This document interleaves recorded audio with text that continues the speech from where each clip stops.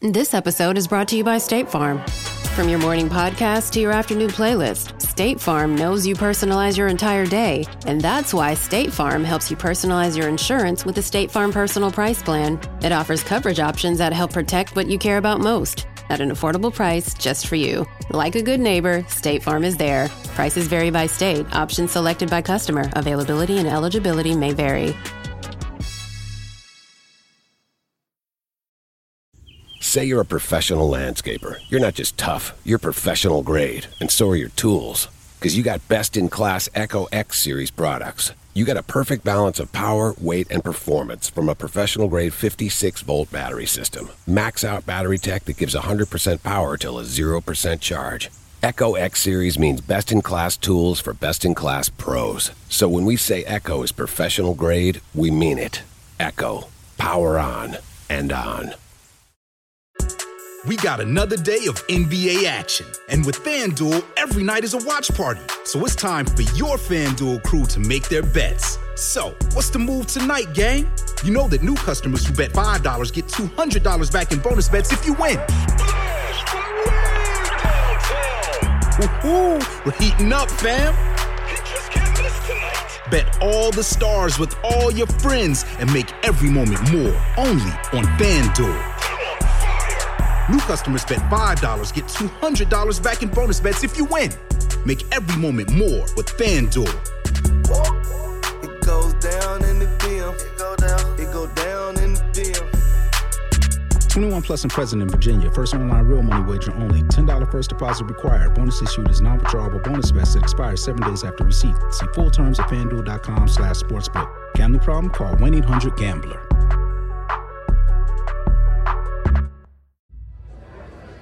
In 1898, at the height of European interest in antiquity, Deutsche Orient-Gesellschaft, the German Oriental Society, holds a meeting.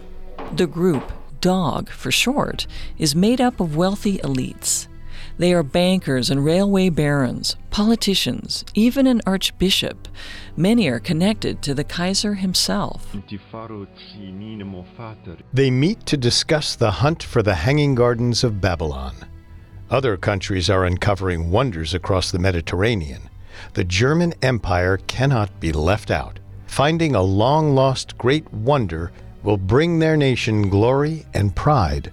An experienced archaeologist, Robert Koldewey, is commissioned to commence with the excavation of ancient Babylon. He must come back to Germany with nothing less than evidence of ancient splendor. DOG demands it. The Kaiser demands it. The public demands it. Failure is not an option. In life, there's so much we don't know. But in this podcast, we don't take "we don't know" for an answer.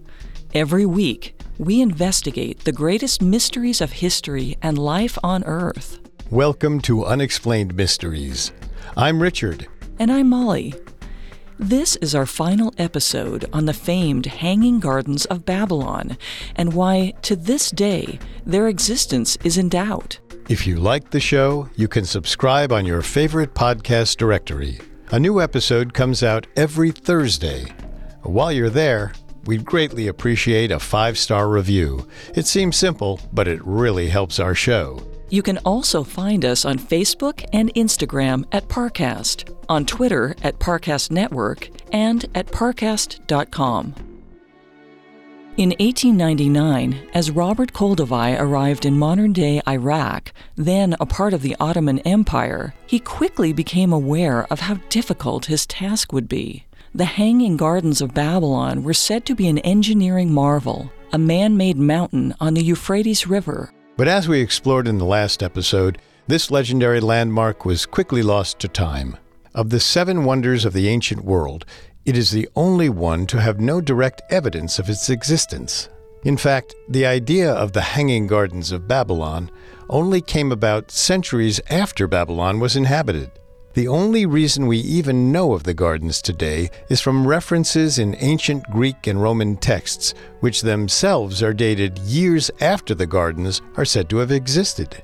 Based on those texts, The gardens were supposedly built as early as 605 BC by King Nebuchadnezzar of Babylon, the second monarch of the Neo-Babylonian Empire. Nebuchadnezzar's Babylon was definitely home to the largest walls and temples in the world at that time. The Hanging Gardens were said to be especially impressive, not just for their beauty, but for the engineering feat that watered the gardens. It was said that the gardens grew on multiple terraces, so bountiful that they overgrew their foundations and seemed to float in midair. Each terrace was self-watered by some kind of pulley or pump. By at least the 2nd century AD, however, there was nothing left of these structures save ruins. There are no historical records showing how and when the city was destroyed. We know Alexander the Great visited in 331 BC, when the city was still a wonder to behold. But when the Roman Emperor Trajan visited in 117 AD, the city had fallen. In this episode, we'll explore in detail the results of the Kolduvai excavations. We'll also carefully examine the sources referencing the gardens. Perhaps this is all a search for a legend that was fabricated in ancient times.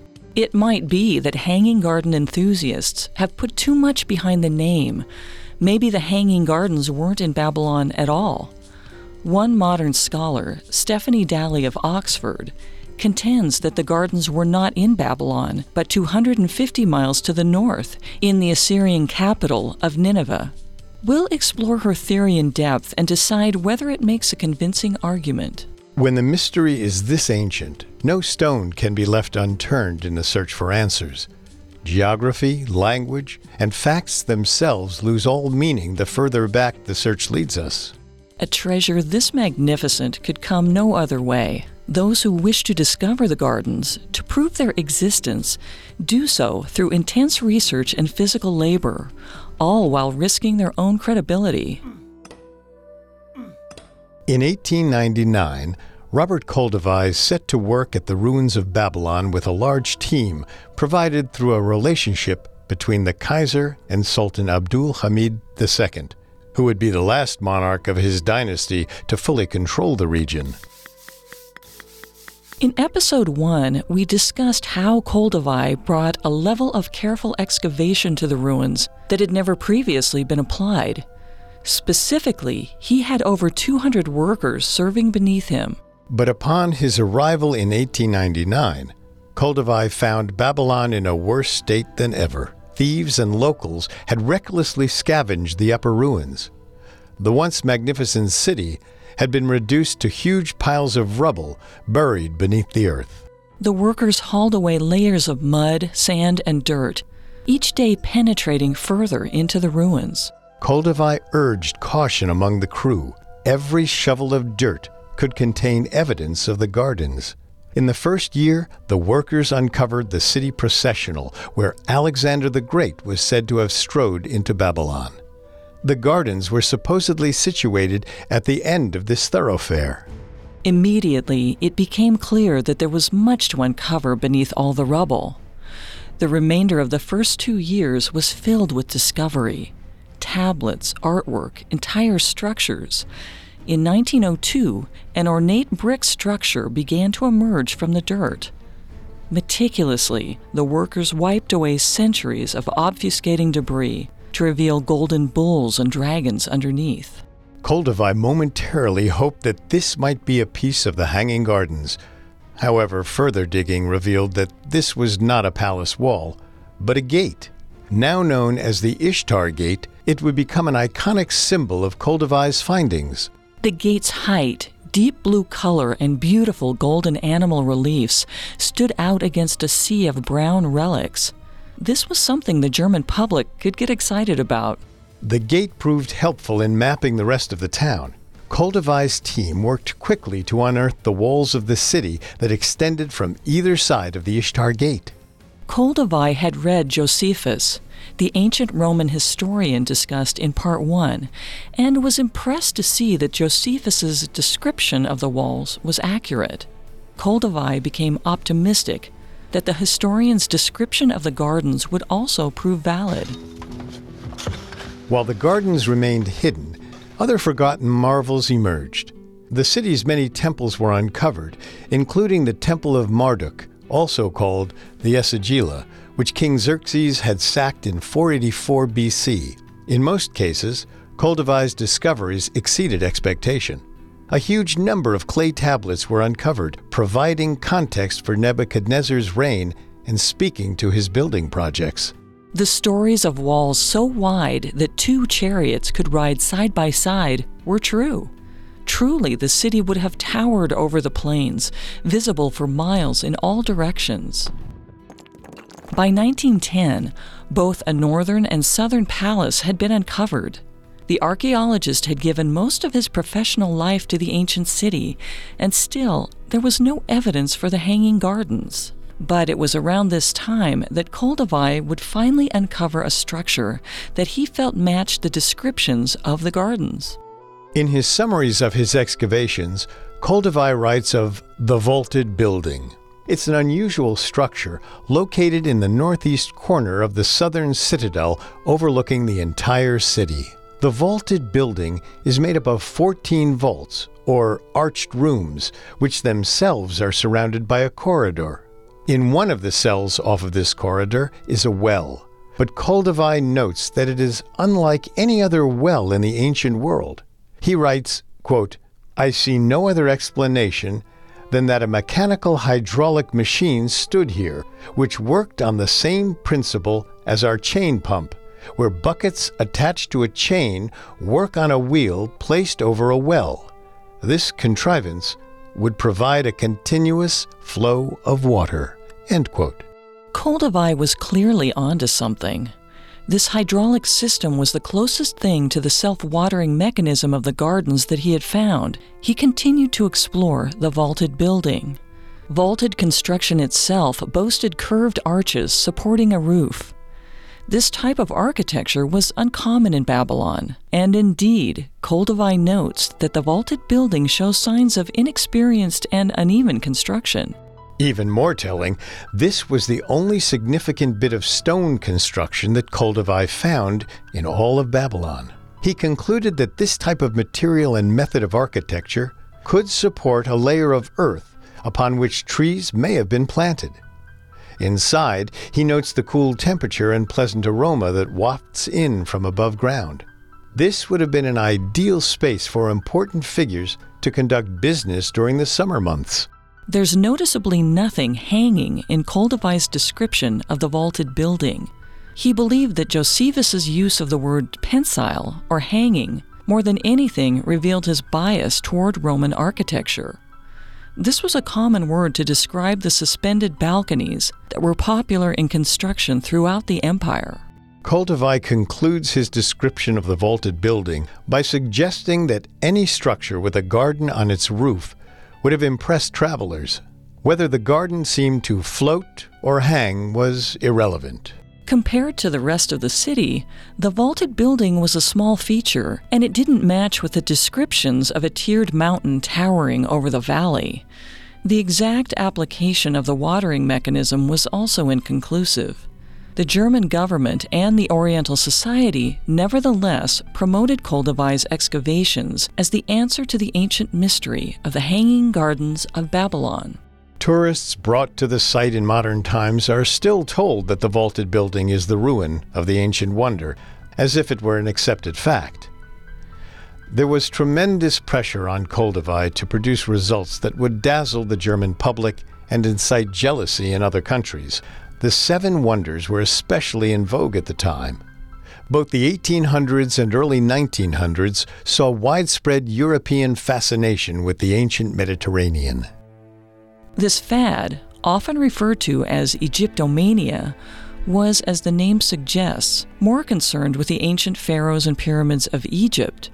That region owed its fame to French excavations that began as early as the mid-19th century and continue to this day. Germany was hoping to rival that popularity with its excavations in Babylon. It's this agenda that leads modern scholars to doubt or outright debunk Koldovai's theory that the vaulted building is the site of the Hanging Gardens.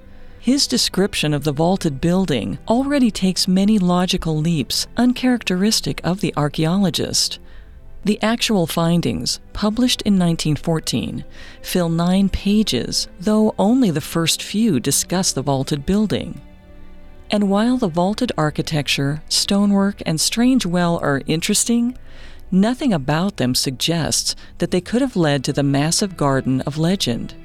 There are no tree roots, no indication of foliage whatsoever. The ruin itself sits far beneath the palace, meaning it would have to have been much taller to reach the roof. If anything, this subterranean, well-ventilated space features characteristics of a storeroom. Tablets taken from the room seem to support this. Koldovai then proceeds to make thin connections between his findings and the classical references to the gardens. It reads almost as if Koldovai knew he was stretching the results.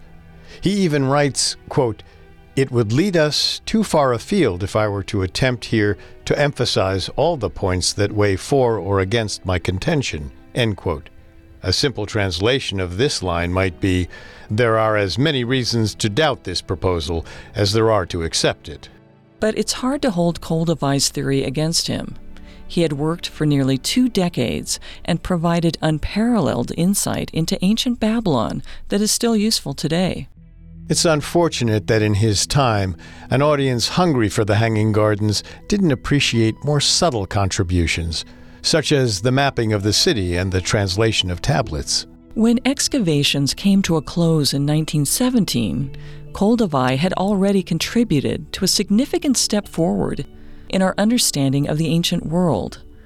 Unfortunately, warfare would halt any further discovery. The spread of World War I brought such violent warfare to the Babylonian ruins that it made the conflicts of the Greeks and Persians from centuries prior seem like schoolyard fights. With the veil of history once again drawn around the actual site of Babylon, it became even more imperative for researchers to turn back to the classical references that inspire the search. Koldovai's flaw was that he was driven not by objective fact, but by a need to prove the accuracy of a legend. This was not Koldovai's biggest mistake, however. We mentioned that Koldovai based his search on the writings of Josephus. Such an ancient, renowned classical historian was surely trustworthy. But as we dig deeper, we may find that not even the classical historians could be trusted. Perhaps the Hanging Gardens were merely a figment of the ancient imagination. We'll return to our story in just a moment from the Parcast Network. And now, back to conspiracy theories. Despite nearly 2 decades of excavation by German archaeologist Robert Koldovai from 1899 to 1917, little evidence was uncovered to prove the existence of the Hanging Gardens of Babylon.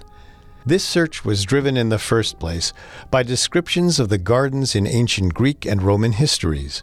But how do we know these are trustworthy sources? History is like science. It's the process of posing a question, a hypothesis, and testing its accuracy through various trials. But like any experiment, the process of historical vetting is prone to human error. We've discussed how in the field of archaeology, even the most stringent of archaeologists, such as Robert Koldovai, tended to twist facts in an attempt to prove the existence of the Hanging Gardens of Babylon.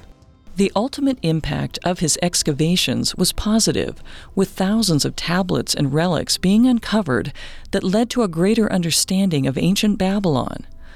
Ultimately, however, when it comes to the gardens, the scientific principle of allowing evidence to drive the conclusion was ignored. As we turn our attention to the ancient Greek and Roman written accounts of the Hanging Gardens of Babylon, we find that this same principle applies. These authors often accepted at face value that legends and even older histories were accurate. The various historical tomes and volumes from the last century BC and early centuries AD discussing the Hanging Gardens are often a wonder to behold. They were adapted from scrolls into codexes and then into bound books in the Middle Ages. Each seem more like spell books out of a fantasy film, with 2-foot-long pages full of elaborate illustration. Their names are similarly fantastical. The Bibliotheca Historica, Preparatatio Evangelica peri ton hepta Theamaton. It's important here to not mistake grandeur for credibility. Just because a book is old and aesthetically impressive doesn't mean its contents are accurate. To find the real Hanging Gardens, every source must be vetted for authenticity. The very process of the sources being transmitted across centuries, from scroll to codex to bound book, by itself introduces room for human error or interference. Many of these texts were translated into English by Christian monks who lived in the mid-first millennium AD. We must take on faith that nothing was added or omitted due to their religious agenda. Luckily, in some cases, the original parchment survives. Flavius Josephus, the most famous historian to discuss the Hanging Gardens, was actually not Roman nor Greek by birth. He was Jewish, born in Jerusalem in 37 AD. The historian was a controversial figure, having gone from Jewish military commander to Roman citizen. He was seen by many as a traitor. But looking at his work, it seems as if he felt guilt over his role in helping the Romans to conquer his homeland. Josephus's work focuses on the history of the Jewish people. Writing from Rome in the late 1st century AD, he intended to share that history with the Romans and the rest of the Mediterranean. Josephus authored several histories, one of which, Against Appian, was discussed in the last episode for its reference to the Hanging Gardens. For Josephus, discussion of the gardens helped to fill in the story of Nebuchadnezzar, which in turn aided in supporting the Old Testament accounts of the king, which in turn lent credence to the Jewish records and beliefs. Once again, accounts of the garden are subjective. Josephus wasn't writing for historical record. He had an ulterior motive. True. But while the Nebuchadnezzar of the Bible is more a cruel dictator than peaceful garden maker, secular references to his very existence lend credence to the Bible's version of ancient history. In his work, Josephus references Greek historian Alexander Polyhistor of the 1st century BC, who in turn was taken from the Babylonian priest Berosus of the 3rd century BC, who took his information from Babylon's Esagila archive. Notably, Berosus is the only Babylonian in history to have supposedly written about the gardens. However, neither Polyhistor nor Berosus's original text survives to the present day. So, in essence, the source here is a game of telephone. There's 4 degrees of separation between Josephus and the gardens. Josephus also tells us that Berosus wrote about the gardens to specifically counter the notion from the Greek historian Ctesias that the gardens were actually the product of Semiramis, the semi-mythical warrior queen of Assyria. Yet again, we find a historian with a specific national bias, looking to claim the gardens for the glory of his country. Like Josephus and Koldovai would centuries later, Berosus, who likely lived in a post-Gardens Babylon, was in search of evidence to prove his hypothesis, not in search of the truth. But we've just arrived at another source for the gardens, Ctesias. Once more, no copies of his histories have survived to the present day, and so we rely on the later historian Diodorus. Ctesias lived in the 5th century BC. Diodorus, the 1st century BC. Both men were Greek, but Ctesias served as the court physician to Artaxerxes II of Persia, who counted Babylon as a part of his kingdom. Ctesias is perhaps best known for his rivalry with another great historian, Herodotus, and it's through that bitter animosity that we must view 2 histories of Babylon. Ctesias gives the most specific account of the construction of the Hanging Gardens, with details that range from the exact measurements of the completed structure to the type of plaster used to hold the bricks together. He promotes the idea that the gardens were truly a wonder, claiming, quote, "The earth was deep enough to contain the roots of many varieties of trees, which fascinated the beholder with their great size and their beauty," end quote. The level of specificity in this description is somewhat promising, providing not just the what, but the how lends credibility to Ctesias. It also helps that he was actually a member of the court of a ruler of Babylon, rather than a historian across the Mediterranean synthesizing second-hand accounts. This would seem to be one of the greatest pieces of evidence pointing to the existence of the gardens thus far. But, as always, the human element to this source casts doubt on its credibility. As previously mentioned, Ctesias was one half of a historic rivalry. The other half of that rivalry was Herodotus, the Greek historian often referred to as the father of history. Living in the 5th century BC, Herodotus hailed from Halicarnassus, where he would have bore witness to another wonder, the mausoleum of Mausolus. And although he came from a well-off family, Herodotus had no connections to royalty. He was the sort of objective historian that is more common today. Unlike his predecessors, he approached any subject he wrote about scientifically and was careful to not take for fact anything he could not prove resolutely. His massive account of the Greco-Persian Wars provides a largely factual description of those conflicts. Unlike his predecessors, who, by today's standards, wrote historical fiction, Herodotus would cite all of his sources and point out when he didn't have satisfying corroboration for certain events or stories. When Herodotus discusses Babylon in his history of the wars, he goes into great detail describing the walls and temples. He does not mention the gardens. This is perhaps the most damning piece of evidence against the gardens existing in Babylon. 19th century scholar George Rawlinson notes that Ctesias took issue with the praise heaped on Herodotus. Yes, Herodotus came from an influential household, but he didn't work for a king as Ctesias did.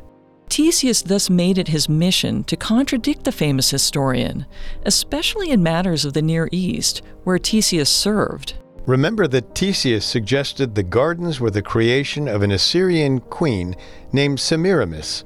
Nothing has been found in the archives of Esagila to verify this claim.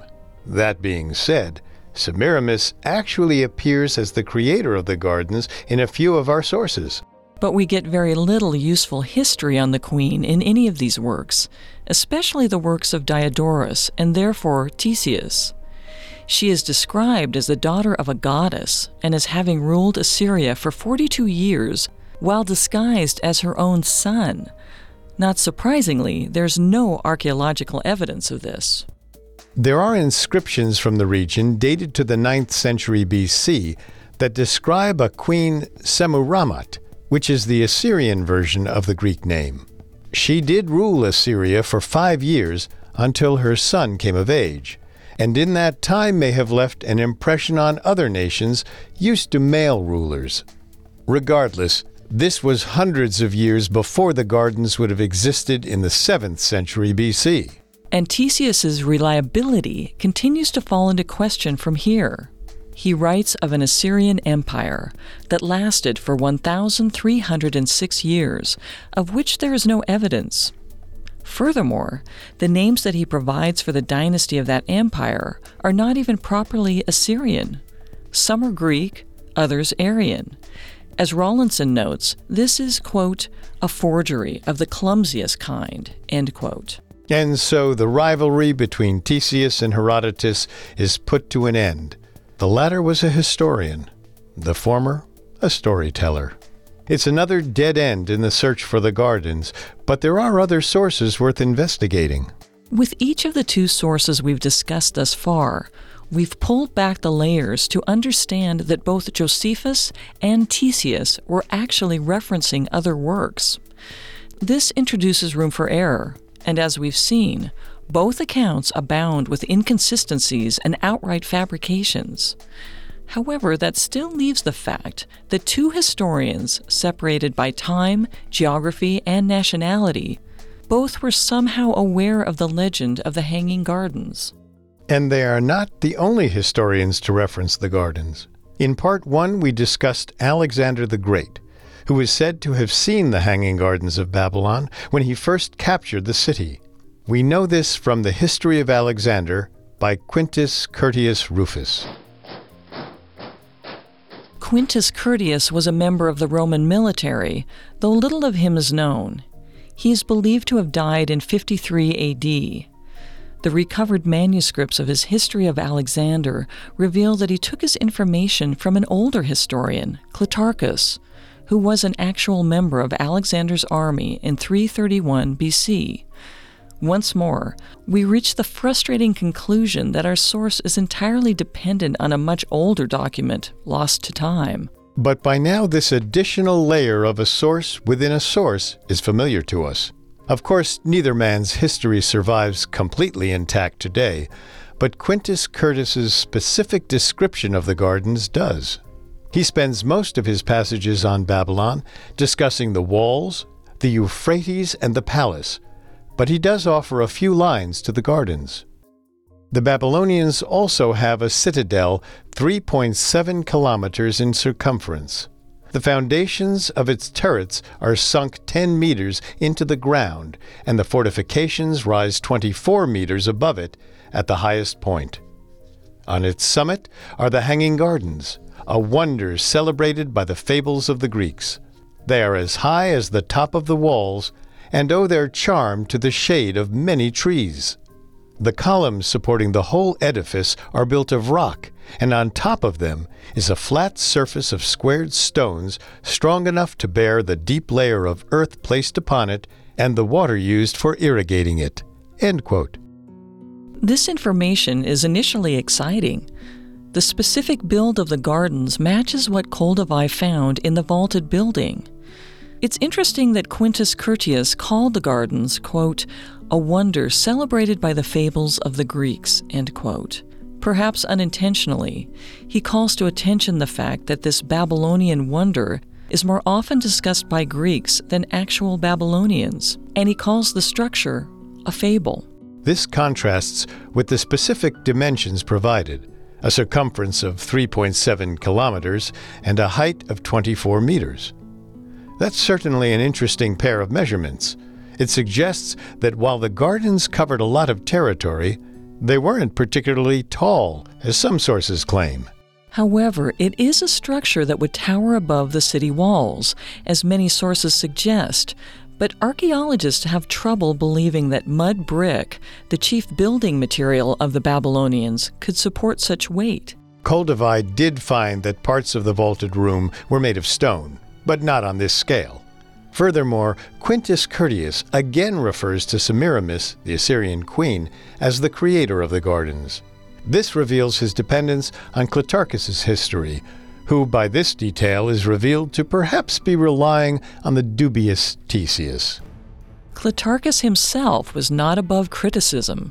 In his 95 AD discussion of rhetoric, entitled Institutio Oratoria, Hispanic Roman citizen Quintilian accuses Clitarchus of being, quote, "clever but not honest," essentially a great writer with weak facts. And Roman politician Cicero, in his letters to Marcus Junius Brutus, of Shakespearean fame, describes Clitarchus as, quote, "quite willing to lie if it made a story more lively," end quote. Once again, we have a source that, when the layers are pulled back, reveals a rotten core. And as we continue our search, we find that many of the other classical sources for the Hanging Gardens follow a similar pattern. Eusebius of Caesarea in the 4th century AD quotes Abidanus of the 3rd century BC, who is quoting Megasthenes of the 4th century BC. Philo of Byzantium, the ancient Greek engineer born about 280 BC, writes about the gardens, but there's doubt as to whether that work should actually be attributed to him, and regardless, it makes several errors when describing the other wonders that leads historians to doubt its credibility. Finally, we arrive at Strabo, the Greek geographer whose life spanned 2 millennia, from 63 BC to 23 AD. His description of the garden meets several criteria. It lists realistic dimensions for both the gardens and the city walls. It describes a series of vaulted rooms beneath the earth that supported the gardens, and it provides a means of water to be conveyed to the plant life on top of the structure. And it's in that last detail that we must again begin to doubt the accuracy of his descriptions. Strabo suggests an Archimedes screw was used in the construction of the gardens. The Archimedes screw, an early hydraulic device, is beyond the technical capabilities of the ancient Babylonians. Furthermore, there is no archaeological or written evidence from Babylon discussing such a device. This exhausts our sources. It's easy to see their flaws as a dead end, but there's something of merit in their repetition. For so many historians across so many centuries to have heard of the gardens suggests a kernel of veracity at the center of the legend. It's an ancient game of telephone, but every game of telephone starts with an initial truth. We therefore must consider all of the writings that don't mention the gardens. When discussing a wonder of the world, texts that omit the structure are as useful as ones that include it. As we learned in Part 1, it's extremely damning that there are no written records of the gardens in Babylon when we consider how literate a people the Babylonians were. It's also damning that later cultures that occupied Babylon also do not mention the Hanging Gardens. For example, the Persian Empire, which controlled Babylon beginning in 539 BC, made no record of the wonder. But we did say that good history has a lot in common with good science. When a hypothesis is disproven, that doesn't mean it can't be modified and found correct upon further testing. And so, we have to attack the original question. Perhaps we shouldn't be asking whether the Hanging Gardens of Babylon existed, but rather, were the famous Hanging Gardens necessarily located in Babylon? Our story will continue in a moment after a brief message. Now our story continues. For most of history, the investigation to uncover the Hanging Gardens of Babylon has met with failure. But until 21st century investigations, few have thought to consider that the wonder may not have been in Babylon at all. This was a question that only a few of our classical historians seem to even approach, and even then they did so with little investigation. Robert Koldewey did oversee excavations in other regions of Mesopotamia, but there are no mentions in his other writings of the gardens. This may have been due to his confidence in what he did find at Babylon, or perhaps due to his general fascination with the city. In the modern day, the Hanging Gardens of Babylon are a challenging mystery for multiple reasons. Their age, the lack of reference to them, and the ephemeral nature of gardens in general. But the other unfortunate truth is that they are located in a region ransacked by war, that century after century has known conflict. In the early centuries AD, Roman citizens visiting Babylon found the resulting ruin of hundreds of years of Greek and Persian conflicts. In the early 20th century, after nearly 2 decades of excavation, Robert Koldewey was forced to leave as Iraq became a theater of war between German and Allied forces. In the mid-20th century, World War II brought with it British occupation, which would lead to decades of rebellion and civil war. In 2003, a coalition of armed forces, led by the United States, invaded Iraq, resulting in the complete collapse of government. It's against this backdrop that any modern garden seeker must conduct their search. In truth, on-site research is no longer possible. Halfway across the world at the University of Cambridge, Assyriologists, researchers who focus on the study of ancient Mesopotamia, are limited to the various tablets and cuneiform reproductions available to them. It's here that Stephanie Dalley of Oxford's Oriental Institute conducted her research into the Hanging Gardens of Babylon, some 2,600 years after they were said to have existed. In addition to her study of Mesopotamia, she also maintains a large garden. Published in 2013, Dalley's The Mystery of the Hanging Garden of Babylon, an Elusive World Wonder Traced, chronicles her journey to find the gardens. Initially, the wonder had been of very little interest to her. Dalley's work is much more scientific than any garden seeker we've previously discussed. Her goals had always been to better understand the people and culture of Mesopotamia, not to prove a wonder existed. For a student of archaeology, the legend is just that, a legend. But after an early 90s lecture at Oxford on ancient gardens, in which a crowd member accosted Daly for omitting the hanging gardens from the discussion, the renowned Assyriologist decided to educate herself on a topic that had previously seemed unimportant. As she began the process of learning more about the wonder, she ran into many of the same problems that we've already explored. Time after time, every reference to the gardens proved flawed. Beyond that, Koldovai's excavation was inconclusive. Daly actually dismisses his findings due to their lack of explanation for how the gardens were watered. She further points out that the vaulted building was nowhere near the river. But rather than let this deter her, beginning in about 1993, Daly sought to look outside of Babylon for other examples of gardens in Mesopotamia. She began to look at archaeological records from the region between 800 and 500 BC, a safe estimate for when the gardens might have been built. Daly's attention was immediately drawn to a number of sculpted panels recovered from various palaces in northern Iraq. The first was found in 1854, taken from the palace of Ashurbanipal in Nineveh, modern-day Mosul in northern Iraq. Ashurbanipal, an ancient king of Assyria, ruled from 668 BC to 627 BC. The panel was significant in that it went to great lengths to depict the massive amount of foliage crisscrossed with what looked like small streams. It's clearly meant to be a garden, and at its peak is the king, depicted in the traditional Mesopotamian fashion with pointy hat, beard, and side-facing stance. Most interesting is the vaulted aqueduct to the right of the king. Its pattern indicates it is made of stone. The water slopes off of it as if coming from a great height. When this panel was first discovered, many assumed it depicted the Babylonian gardens themselves. Of course, there would be no reason for an Assyrian king's palace to glorify a Babylonian accomplishment. Inscriptions suggest it is in fact meant to portray the garden of Sennacherib, the grandfather of Ashurbanipal. Another wall relief discovered in the early 20th century, this one in the Palace of Sargon at Khorsabad in northern Iraq, depicts a similar mountainous garden. Sargon was the father of Sennacherib, ruling Assyria from 722 to 705 BC. Though the sculpture is less ornate than the later one, it similarly depicts multiple levels of foliage, tiered in such a fashion that recalls the descriptions of the hanging gardens in classical texts. A third and final stone relief, this one found in the palace of Sennacherib himself, depicts an even more impressive garden.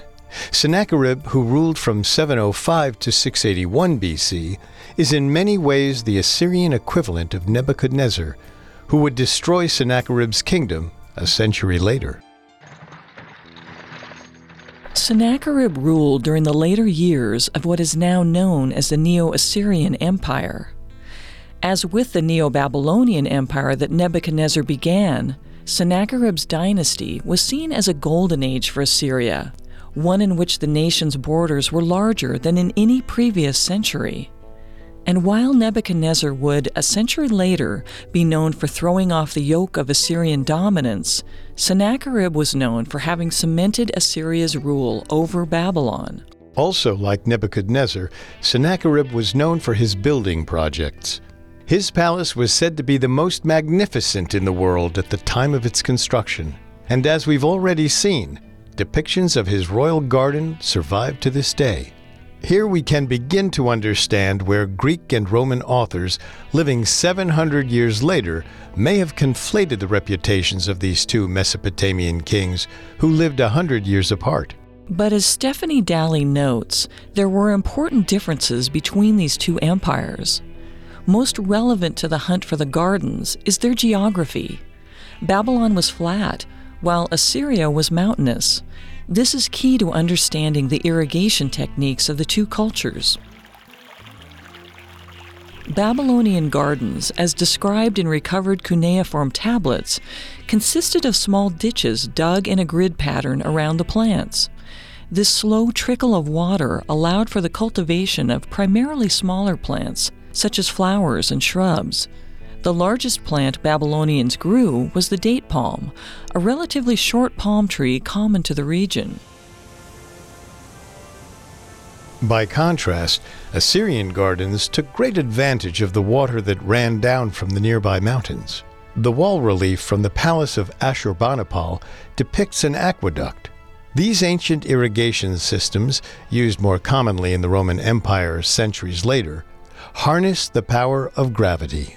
As water from the mountains travels through the aqueduct, it builds momentum. Once the water reaches the city, it can be used to power a hydraulic system. With access to not only larger quantities of water, but a more powerful method of conveyance, the Assyrians could provide irrigation for immense gardens that contained large trees and exotic plants brought in from all corners of the Middle East. Stephanie Dalley thought so, and she already had the beginnings of the archaeological evidence to prove it. Taking her research on the road in 2013, Dalley journeyed to northern Iraq and visited the mountains north of Nineveh. The ruin itself was inaccessible due to the ongoing conflict at the time.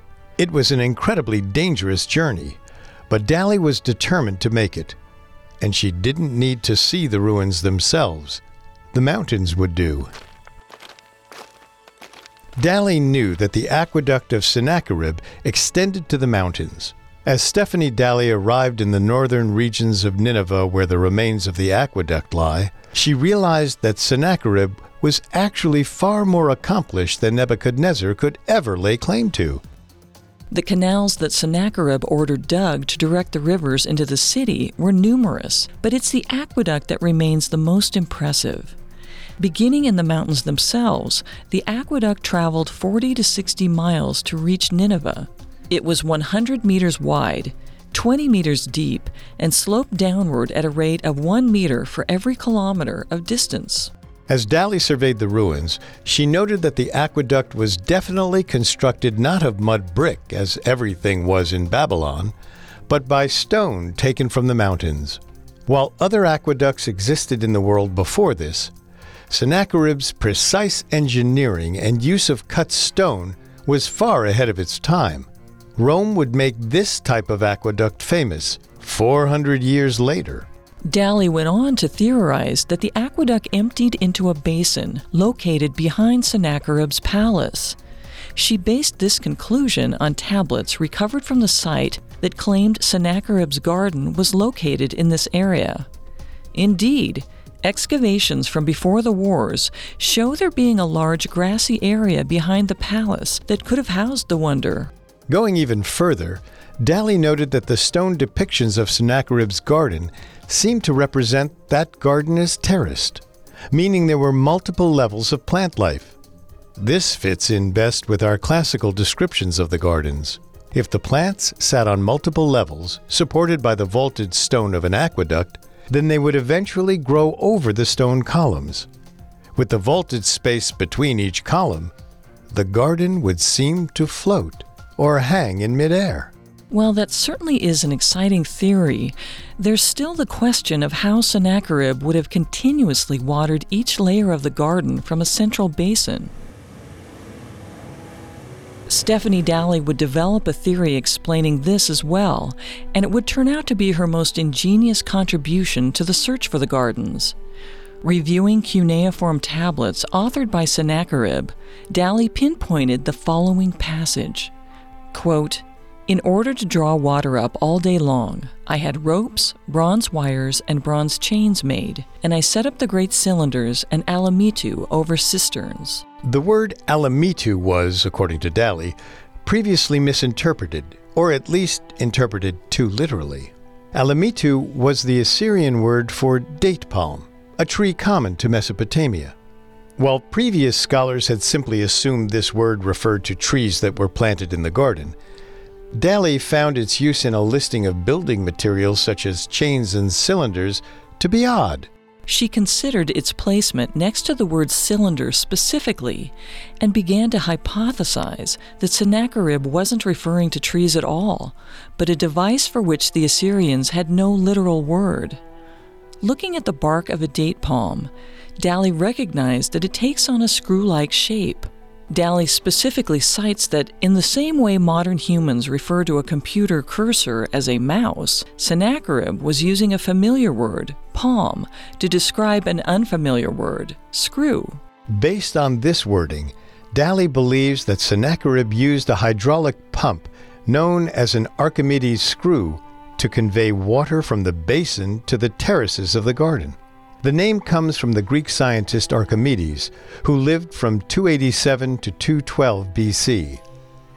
His eponymous screw invention was essentially a screw-shaped blade housed in a cylinder, which once propelled by water, could actually pump that water upward. This explains why the palm or screw appears next to cylinders in Sennacherib's listing. In order to prevent water flying from the screw in all directions, he encased the screws in cylinders, which kept the water moving up the screw and into the gardens. Daly is not the first to suggest an Archimedes screw was used to power the gardens. Recall that Strabo, one of the classical historians who described the Hanging Gardens, specifically mentioned that an Archimedes screw was used to water them. Because there is no evidence of such a device in Babylon, Daly proves once again that Nineveh is the best match to the legend. She also further proves that between Nebuchadnezzar and Sennacherib, the latter was the superior engineer. As with the aqueduct, Sennacherib put the Archimedes screw to use hundreds of years before the Greeks or Romans. With a specific method of water conveyance, archaeological evidence of a massive garden, and a tablet description that provides clear evidence of a hydraulic system, this seems the most likely answer to the mystery of the Hanging Gardens of Babylon. We see now that they should instead be called the Hanging Gardens of Nineveh. Stephanie Daly's research far outclasses any other investigations into the subject.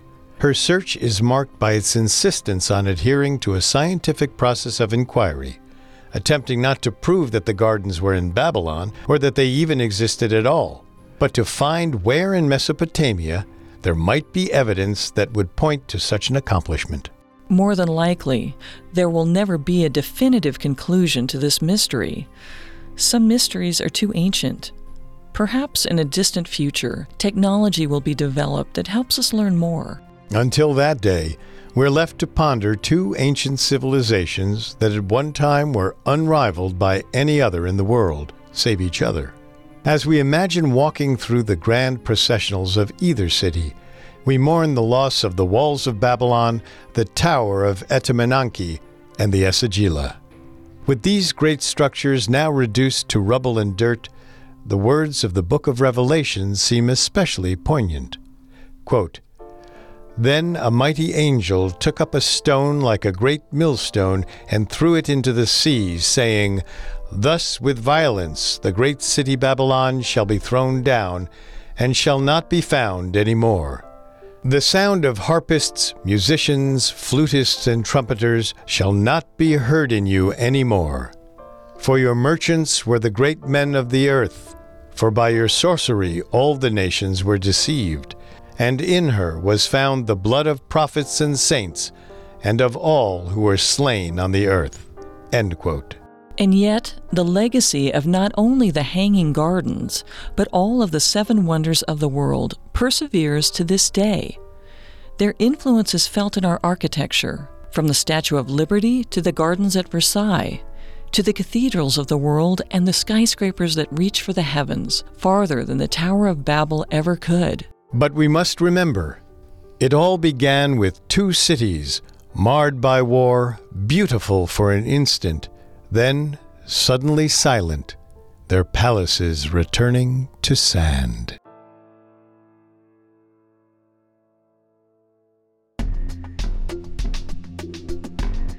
Don't forget to subscribe to Unexplained Mysteries on Apple Podcasts, Stitcher, TuneIn, Google Play, Spotify, or any other podcast directory. If you like what you hear, leave a 5-star review or tell us what you think on social media. We're on Facebook and Instagram as @Parcast and Twitter @Parcast Network. It seems simple, but it really helps our show. A new episode comes out every Thursday. And remember, never take "we don't know" for an answer. Unexplained Mysteries was created by Max Cutler, is a production of Cutler Media, and is part of the Parcast Network. It is produced by Max and Ron Cutler, sound design by Paul Liebeskind, with production assistance by Ron Shapiro and Paul Mahler. Additional production assistance by Maggie Admire and Carly Madden. Unexplained Mysteries is written by Greg Castro and stars Molly Brandenburg and Richard Rossner.